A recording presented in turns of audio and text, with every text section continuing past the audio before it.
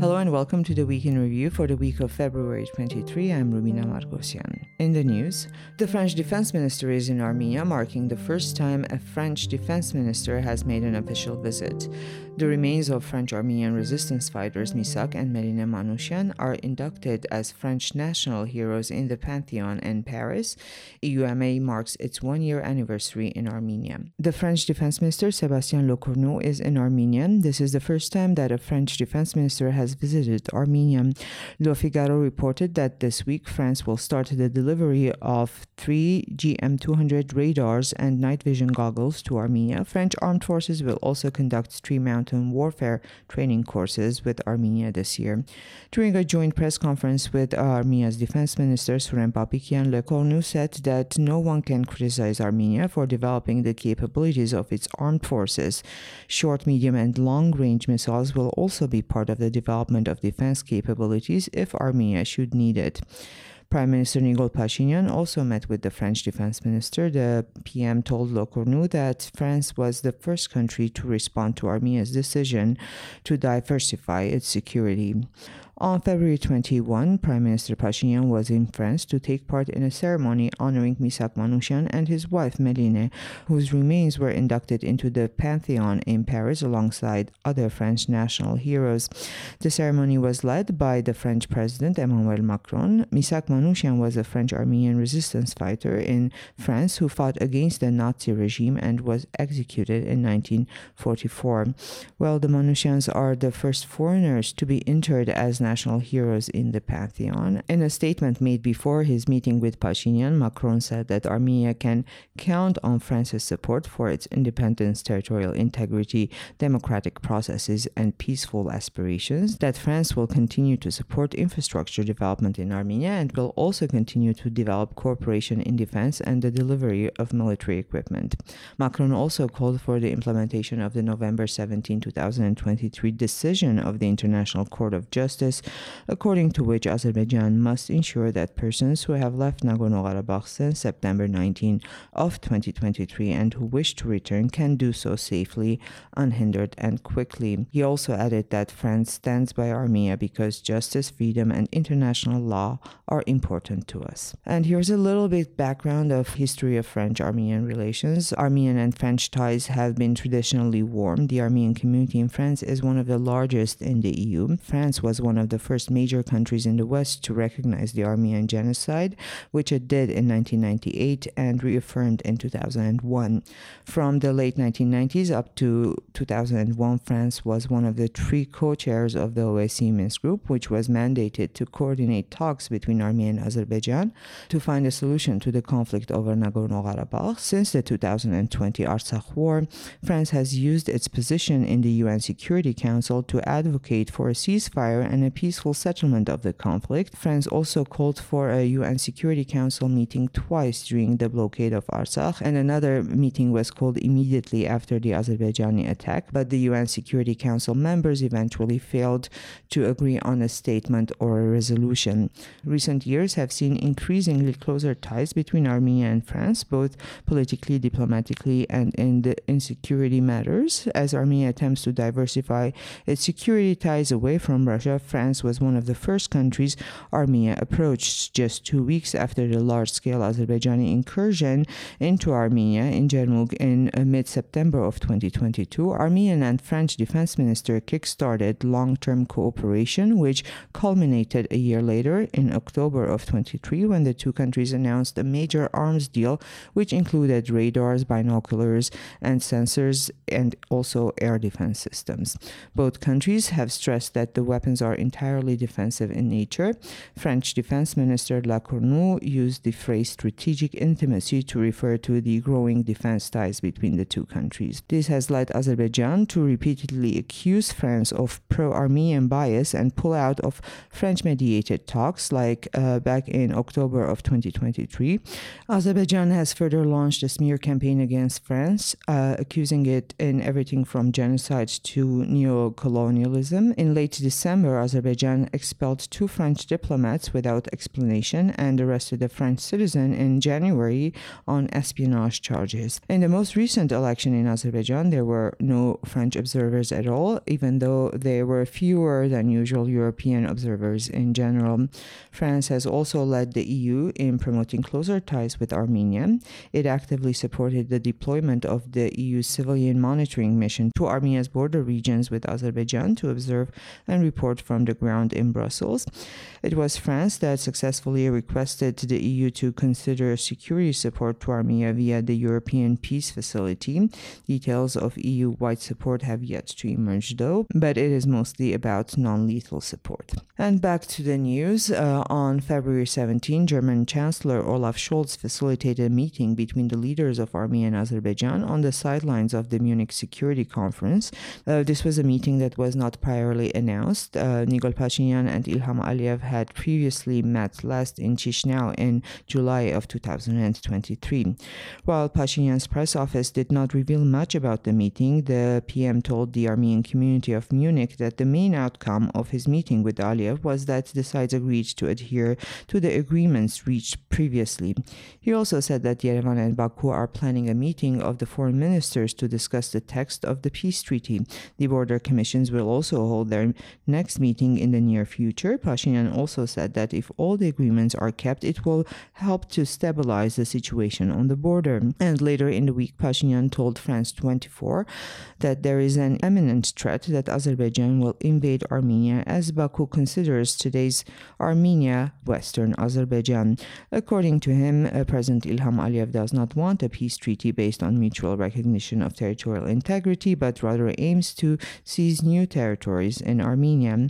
Meanwhile, Security Council Secretary Armen Grigoryan told reporters, this was on February 21, that Armenia has received Azerbaijan's response on the draft sent on January 4. He's speaking about the response to the peace agreement. He added that the mutual withdrawal of troops from the border remains a priority for Armenia.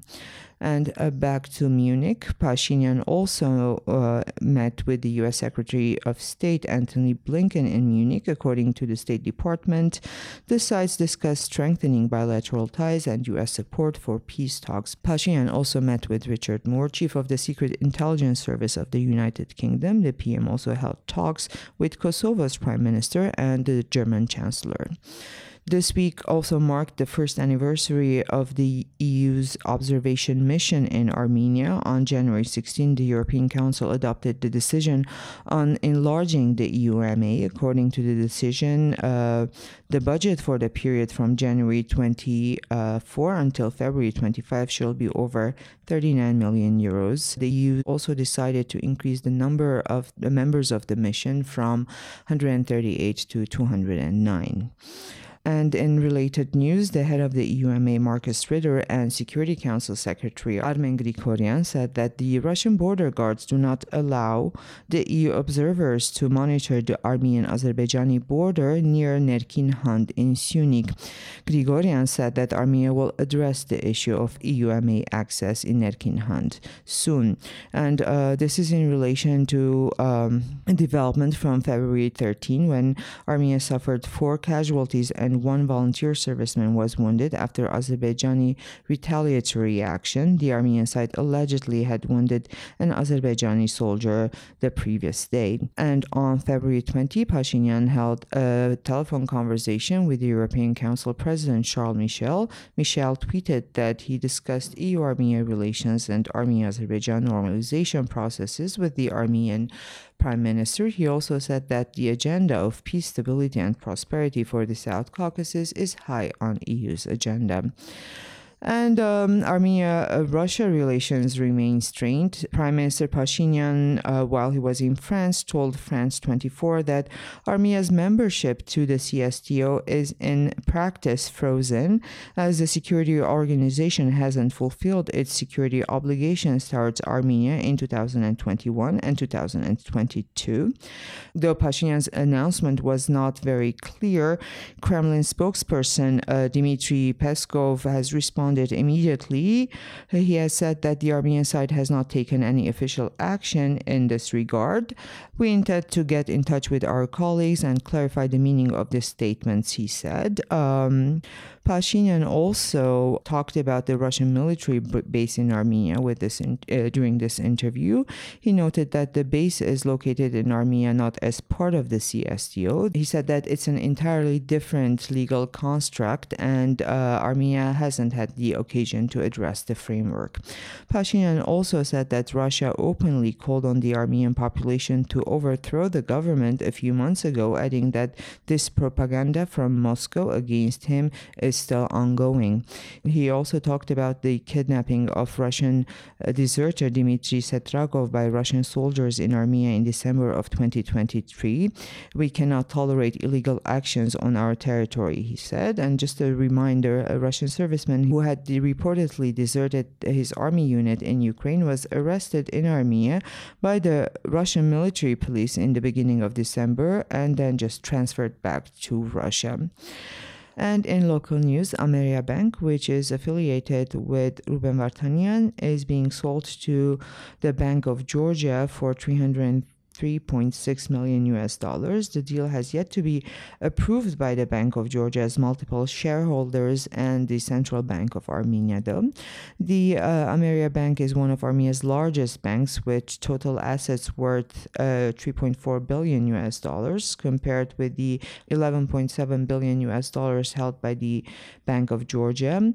Mesrop Arakelian from the opposition A Country to Live In party, which is linked to Vartanian, said that even though Vartanian is the biggest shareholder with 49% of the shares he holds are managed through a trust fund, and Vartanian personally has nothing to do with the possible sale of the bank. And a reminder, Vartanian remains in Azerbaijani captivity. He was arrested on his way to Armenia from Artsakh at the Hakkari checkpoint. And a bit of good news. During the weightlifting European Championship that took place in Sofia, Bulgaria, Armenia earned the highest number of medals. The men's and women's teams together earned 11 gold, 7 silver, and 8 bronze medals. Weightlifting has been an Armenian obsession for decades, along with wrestling and chess. A third, 6 out of 18 of Armenia's medals at Olympics were won by weightlifters. In an attempt to incentivize athletes, in 2022, the Armenian government decided on bonus payments for Olympics, world and European champions and medalists. I'm not sure if this is if the recent successes are a direct result of this government incentive. However, I'm assuming it does not get in the way. Well, world champions are offered 500,000 drums, that's more than $1,000 a month, while silver and bronze medalists 400 and 300,000 drums respectively. European champions are offered 400, 300, and 200,000 drums respectively. At the Olympics, silver medalists will receive 500 and bronze medalists will receive 400,000 monthly. These are paid for the period the athletes hold their records or positions. And for our little segment where I in this case talk about the articles that EVN has published in the past week. This week we published an opinion piece by Daniel Tahmazian, Between State and Fatherland, A Tale of Two Mountains. It is a commentary on the recent narrative proposed by the Prime Minister, who has been grappling with the issue of a new model of patriotism for nearly a year now. The author writes that as Pashinyan seems to be proposing that we must choose between reality and dreams, between fatherland and state, drawing a somewhat oversimplified parallel between Mount Ararat as a symbol of the nation's longing and the dreams of C2C Armenia, and Aragads, which according to Pashinyan symbolizes the state. However, the author argues that Pashinyan's administration or any future Armenian government should move beyond abstract discussions and confront reality by taking steps to reform the state and address the social and economic issues facing the Armenian people. And we also had 2 new first-time authors published on EVN Reports this week. one article that particularly had a strong response from our readership. It's called The Crossing, Armenians Arriving in Los Angeles via Mexico. It's by Maral Davtyan. She is based in Los Angeles. She holds a bachelor's degree in journalism and a graduate degree in law. Well, Maral Davtyan's investigation shows that according to U.S. Customs and Border Protection, the number of Armenian nationals crossing the southwest border with Mexico has skyrocketed over the past 5 years. The number rose from 362 people in 2019 to 3,271 in 2022. This data is also backed by the numbers reported from all schools in the Glendale Unified School District. She also has personal stories and the reasons why people who chose to do this have done it. It's a very interesting and eye-opening read. We also have a piece by Jan Shenkman. He's a Russian journalist currently living in Armenia. The piece is called Monologues, the Homes They Lost in Artsakh. Like Shenkman says, that the stories of people from Artsakh telling about their homes always started with a smile and ended with tears. He's compiled monologues from Armenians of Nagorno-Karabakh for an upcoming exhibition, and where they talk about their lost homes. The exhibition opens today on Friday and will be open for a couple of weeks. And it will be in Yerevan at the Museum of Architecture after Alexander Tamanyan. And we also have a piece in our etc. section. It's called Two Films from One Fountain. Well, at the end of the 1960s and the beginning of the 70s, almost parallel to each other, two Armenian directors, Arman Manarian in Soviet Armenia and Arbi Ovanesyan in Iran, were working on their own screen adaptations of the same literary work, which is Megerdich Armen's novel, Hernar Fountain. The author compares these two films and reveals polar perception of history, tradition, national culture, and lifestyle. And by doing so, it just indicates that the boundaries of Armenian cinema are much wider than they seem.